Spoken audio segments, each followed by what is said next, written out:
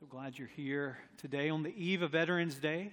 We do want to say to all of our servicemen and women, thank you for your service. I just reiterate what Brian said in our welcome. It is a time for us as a country to pause and to remember the sacrifices of military personnel and our veterans who so faithfully served our country, and the freedoms that we enjoy are freedoms that come with a cost and they come with sacrifice. And so that's what we will do tomorrow as a country as we pause and we ponder. It is helpful for us to pause and to tell those stories. Last night, Danielle and I had our boys, and we were doing something at the house, and we were going through some pictures, and some of our grandparents have gone to be with the Lord, and they have not intersected with all of our children. So we were telling the story of veterans within our own family and just reminding them of Norris Robertson. Norris Robertson is my wife's paternal grandfather, World War II veteran. Lamar Watley, my wife's maternal grandfather, World War II veteran. Frank Shropshire, my mother's father, who's just this larger-than-life hero in my life, who's a Korean War veteran. And to be able to tell those stories to the next generation and to be able to allow them to see that what we so richly enjoy came with a cost that even has a personal, familial connection to it. And I know that you, who have children and grandchildren, are telling those stories here on the eve of Veterans Day, and specifically tomorrow. Galatians chapter 6 is where we are. If you're visiting with us, we're walking through the book of Galatians. We've found our way to the final chapter, Galatians chapter 6. It is a call to community. Dietrich Bonhoeffer, the great German theologian, wrote a book that was called Life Together.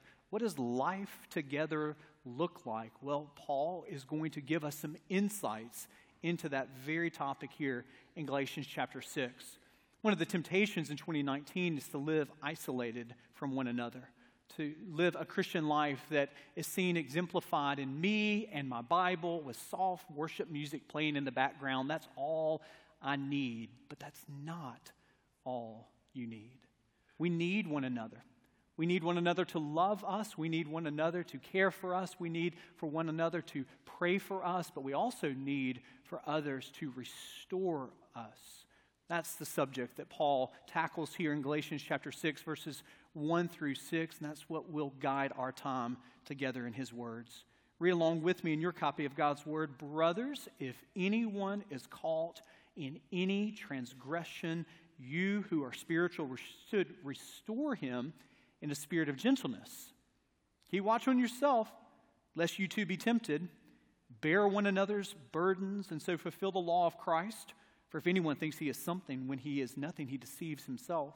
But let each one test his own work, and then his reason to boast will be in himself alone, and not in his neighbor. For each will have to bear his own load. Let the one who is taught the word share all good things with the one who teaches. Galatians chapter 6 comes on the heels of two separate recipes that were given to us in Galatians 5.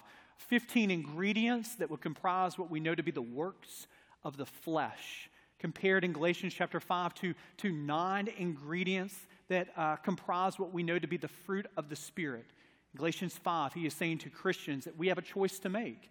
Will we walk in the flesh? And if we walk in the flesh, we will give ourselves to the desires of the flesh, or will we walk in the Spirit? And if we give ourselves to the Spirit and we're led by the Spirit, there is a fruit of the Spirit that looks like love and joy and peace and patience and kindness and goodness and gentleness and self-control and faithfulness. This is the fruit of the Spirit. Now, the fruit of the Spirit is not intended to be something that you hoard to yourself in isolation. You take to your home and say, we are going to enjoy the fruit of the Spirit, just me, myself, and I here, and those that are closest to me. No, that we are called as Christians to live in the Spirit in such a way that it intersects with people that need our help, who are struggling. Paul says that we're called to bear one another's burdens. We just sung that wonderful hymn, It Is Well With My Soul, Horatio Spafford, who reminded us that our sin not in part, but in whole, was nailed to the cross, and we bear it no more. Christ is the perfect sin bearer. He is the one who has borne it all. You remember that old Southern Gospel song? He has borne it all so that we might live. So he's bore it all. But you are not called to bear the burdens of the sinful weight that only Christ can bear. He's the perfect burden bearer. He bears that debt that we cannot pay. But we are called, in light of what Christ has done for us, to bear the burdens that are sins and struggles, to help one another, to lift up one another in the midst of doubt, in the midst of discouragement, in the midst of despair. We're called to love one another, to reach out to one another. This is the type of call that Paul gives us here in Galatians chapter 6. And there's 3 questions that will guide us as we look at Galatians chapter 6. And the first question that I want us to answer from the text is simply, who needs help? Look again in your copy of God's Word. In verse 1, we read, "Brothers, if anyone is caught in any transgression, you who are spiritual should restore him in a spirit of gentleness." Notice the encompassing nature of what Paul is saying here. If anyone is caught in any transgression. So he isn't saying just those individuals that are caught in the most overt and public of sins should be our calling to that person. No, he says if anyone is caught in any transgression, that word or that phrase in the English translation is caught in. It's one word in the original language in the New Testament. It's a word that has a connotation of being surprised. I think it's kind of helpful. Very few people wake up as Christians and say, today I'm going to do something that brings shame, quote unquote, to the name of Christ, that maybe could harm my family. No, what this passage reminds us of is that we have an enemy who is strategic. Paul's not explaining away sin. He's not saying that the person that is caught in a transgression has no responsibility. No, he's not saying that, but he is saying there is an enemy who desires to surprise us, to ensnare us, and to enslave us into a web of destruction. Paul would say it this way. He's writing to a church in Corinth that is dealing with tremendous discord.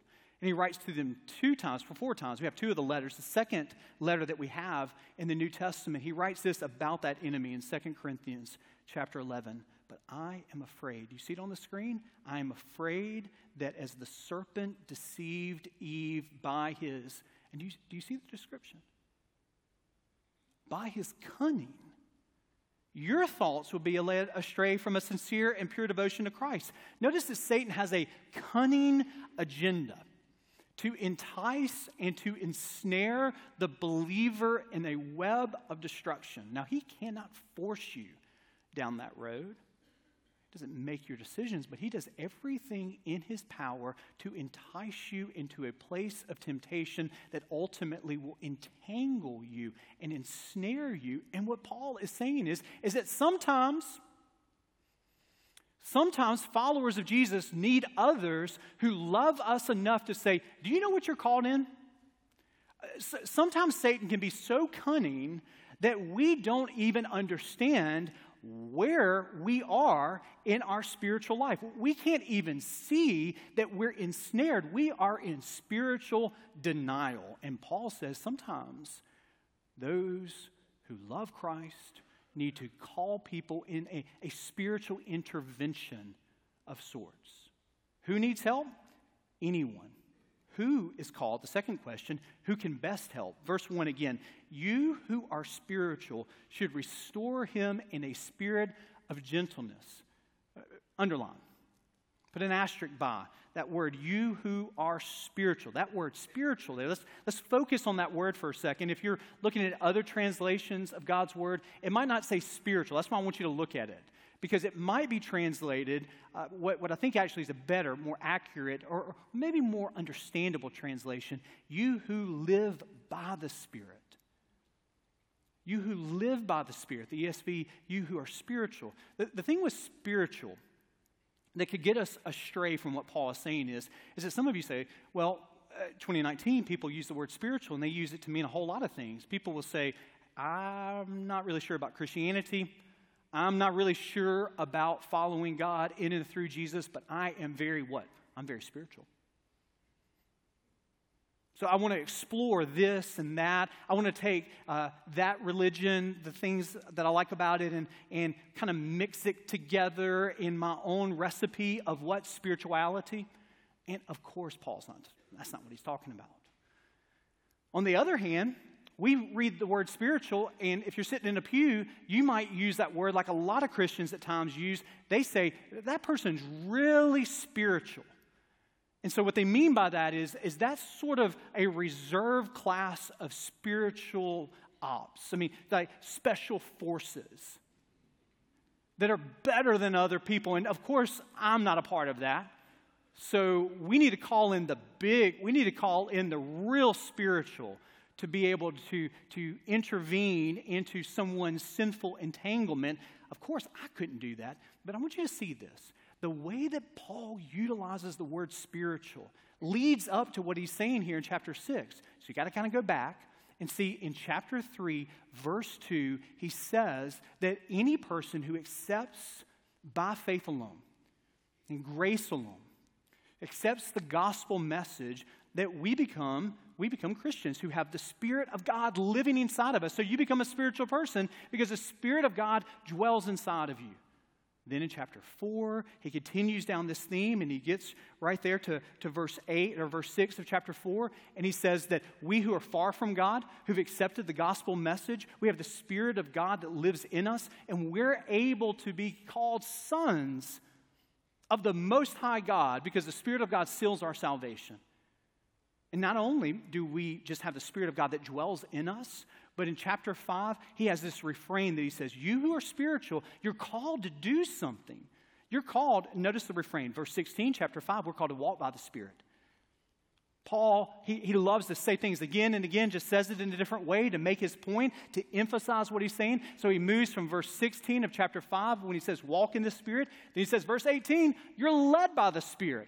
And then just to make his point, verse 25, he comes back to it. He says, keep in step with the Spirit. So this is the spiritual that Paul is talking about here. He's talking about men and women who've trusted Jesus. The Spirit of God resides in us, and we're not walking in the flesh, but we're not perfect by any stretch of the imagination, but we desire not to grieve the Spirit, but to walk with the Spirit, to be led by the Spirit. And here is the destination of any person who is led by the Spirit. The Spirit, will lead you to others who are hurting.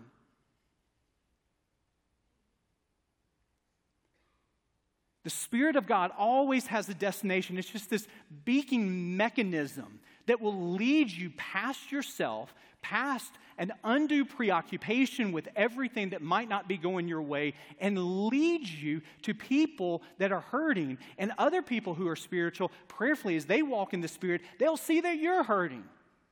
So this isn't just a one-way street. This is a two-way street. We need people who love us enough who will intervene in our spiritual, sinful entanglement at times. And we need to be led by the Spirit, not where I, me, and my is of the ultimate value, but we and us and our life together. Now, I can just see it. I see it in your eyes. I see it in our culture. The last thing that we want to do in polite Southern culture is to be able to have those kinds of difficult conversations.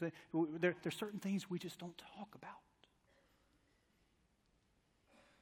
Certain places we don't go. And some of you are saying, hey, look, David, do you know how many plates I have spinning already? And you're talking about bearing another person's burden? I can barely keep the plates of work and family going right here. But see, we need to see the other through the lens of Christ. We need to see our neighbor, our family member through the lens of Christ. I heard a story recently of a young child who was going through ravages of a flood in Iowa. The way the story was told to me is that a police officer saw in the distance maybe a 10-year-old who was walking, and he looked like a 6-year-old up on his shoulders. With one hand, he was holding the ankle of the person who was draped over his shoulders. In the other hand, he had some groceries in a bag, and it seemed like he had some extra clothes in the bag, and they're all trying to get out of these storm-ravaged flood areas here. And the police officer ran to him and said, son, let me help you. That boy on your shoulders is way too heavy for you to carry. He said, no, officer. He's not too heavy. He's my brother. He's my brother. And when you see the person that is sitting next to you, the person who's a family member that is struggling, a friend or a coworker who is struggling, when you begin to see them not as quote-unquote inconveniences, but as brothers and sisters in Christ, and you're led to them by the Spirit of God, it opens your heart to them in a way that you in your own strength are not going to be availed to, but it's the work of the Spirit leading you to that person who is hurting. So we ask the question, who needs help? We ask the question, who can best help? And that is you, follower of Jesus. And the third question is, well, how are we to help? Notice again in the passage, verse 1. Brothers, if anyone is caught in any transgression, you who are spiritual should, what is that? What is it? Should restore him. Restore him in a spirit of gentleness. In the New Testament, that word is utilized for, at times, to rebuild walls and to mend fishing nets. It was something that was whole, something that was complete, but for whatever reason has been toppled over or has been cut through. And so you're bringing something back to wholeness. That's the impetus of this word restoration. Outside of the New Testament, it was utilized sometimes as a word that had a medicinal term to it. It had the idea of a fracture or a dislocation in the setting of the bone for wholeness moving forward. Some of you know this because you've had this happen in your own life, or maybe you have children and they fall off of playground equipment and there's this dislocation and it is painful for them in that moment.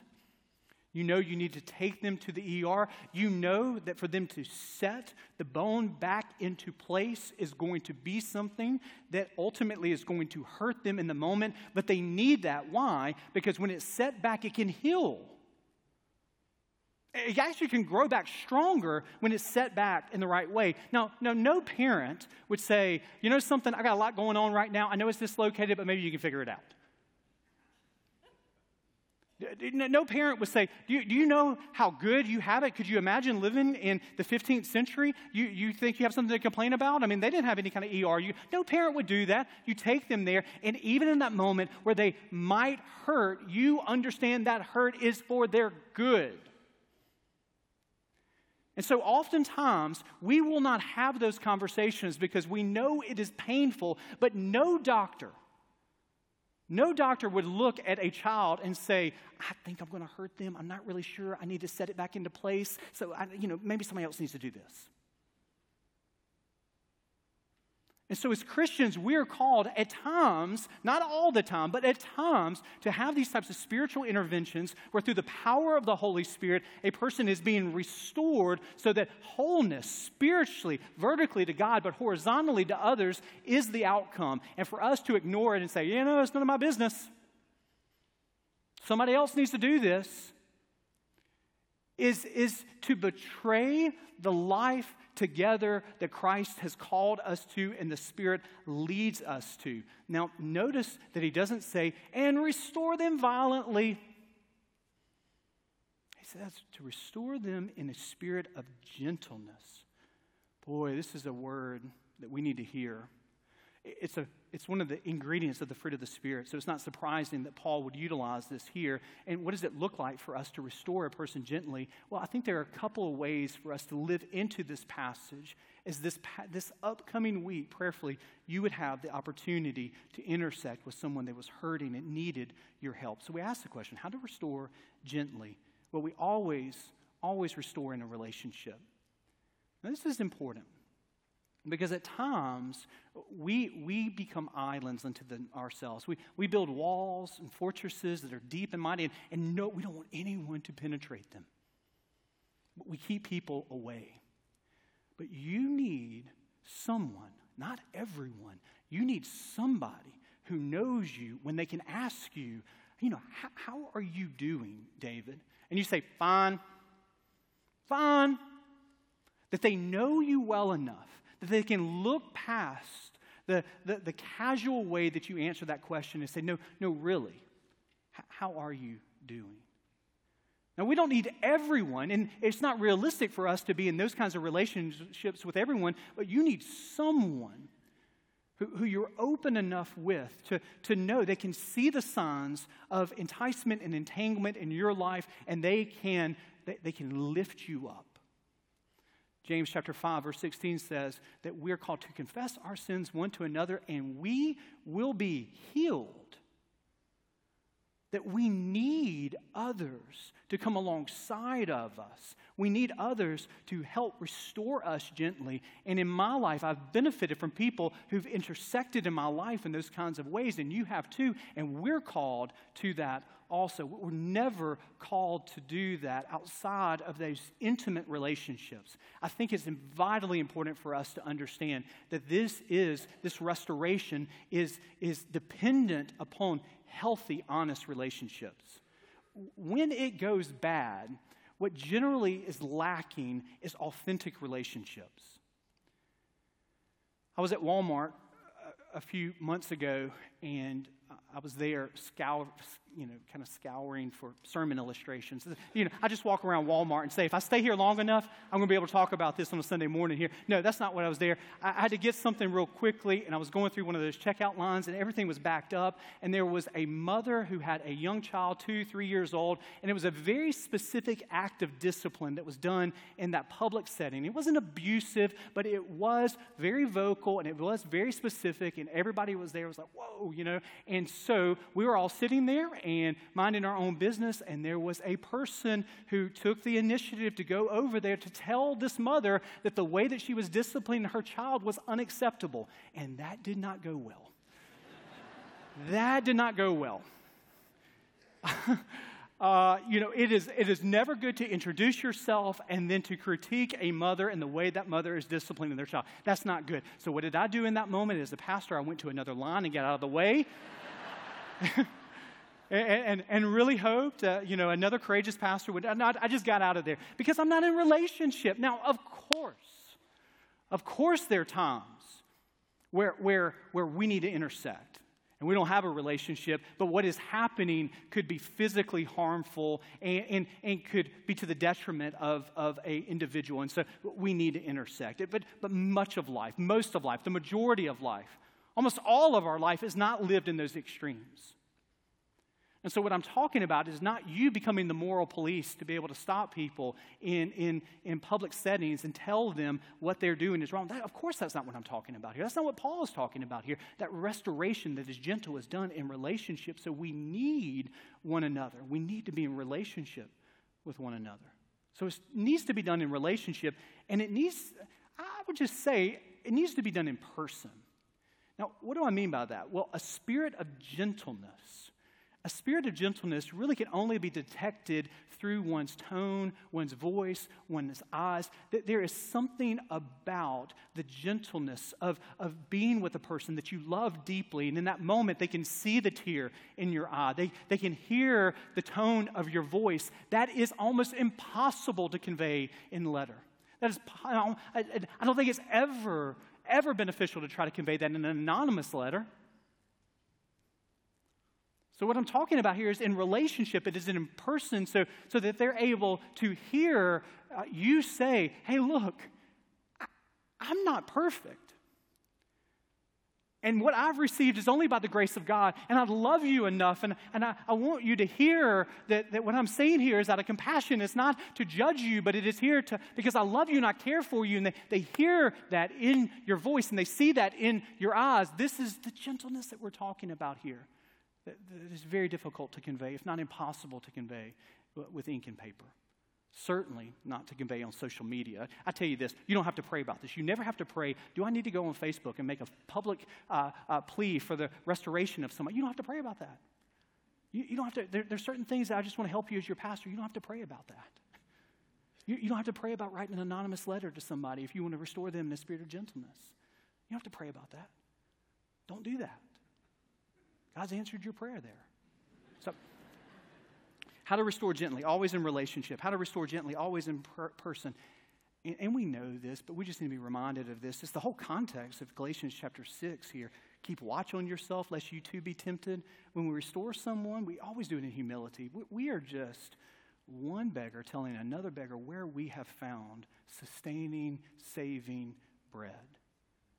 When you understand grace, you are freed from superiority complexes.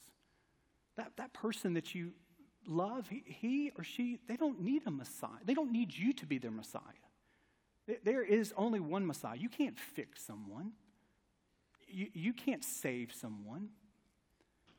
You can't wave a Harry Potter magic wand and make all the difficulty of their life go away. No, but there is a place where God desires to use you in your flesh and blood, you with your voice, to be the love of Christ,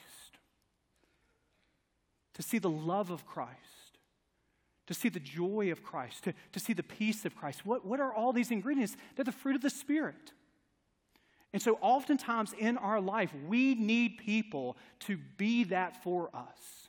We need to see that exemplified. And when we don't go to those people, when we write those people off, or we ignore those people, or we talk about those people to everybody else with never engaging them in prayer and in love, we're betraying the body of Christ and the uniqueness of what can occur in a church that is done with life together and not life in isolation.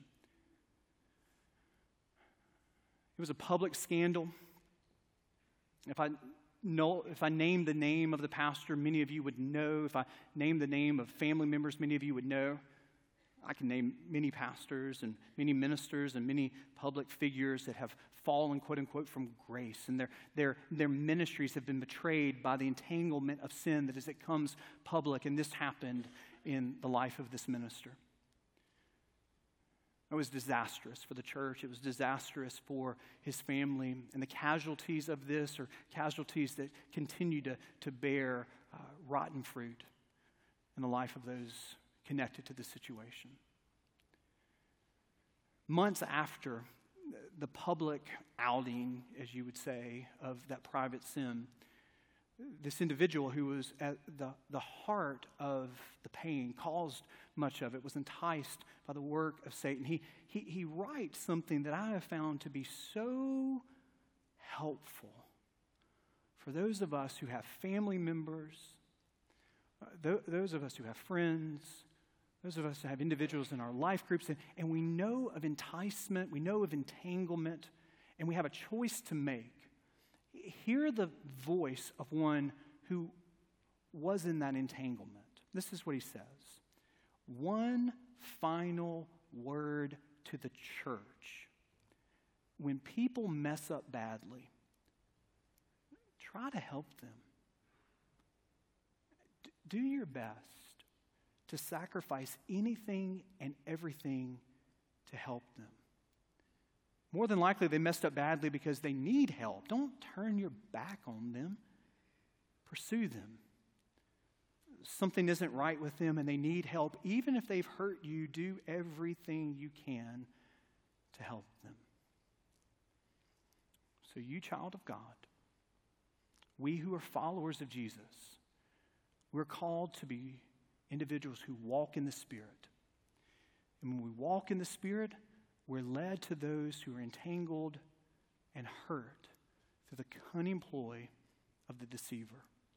And so our word today to any of us that would intersect with someone that is hurting and broken down by the ensnarement of sin, whether it's a family member, whether it's a friend, whether it's a coworker, where it is someone that we've known for years and maybe even more recently have gotten to know. Our temptation is to back away. Our temptation is to change, quote unquote, lines, to ignore them, to write them off. But Paul's word to us this morning, a word that we are called by the Spirit to live into, is to bear one another's burdens and so fulfill the law of Christ.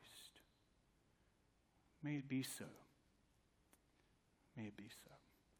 Let us pray. So God, we come to you praying that you would give us eyes to see those that are hurting, ensnared and entangled by the web of the deceiver. Lord, thank you because you're a God who pursues us when we're ensnared, when we're entangled. So there are none of us in this room that come with this moral superiority. We are all sinners in need of your grace.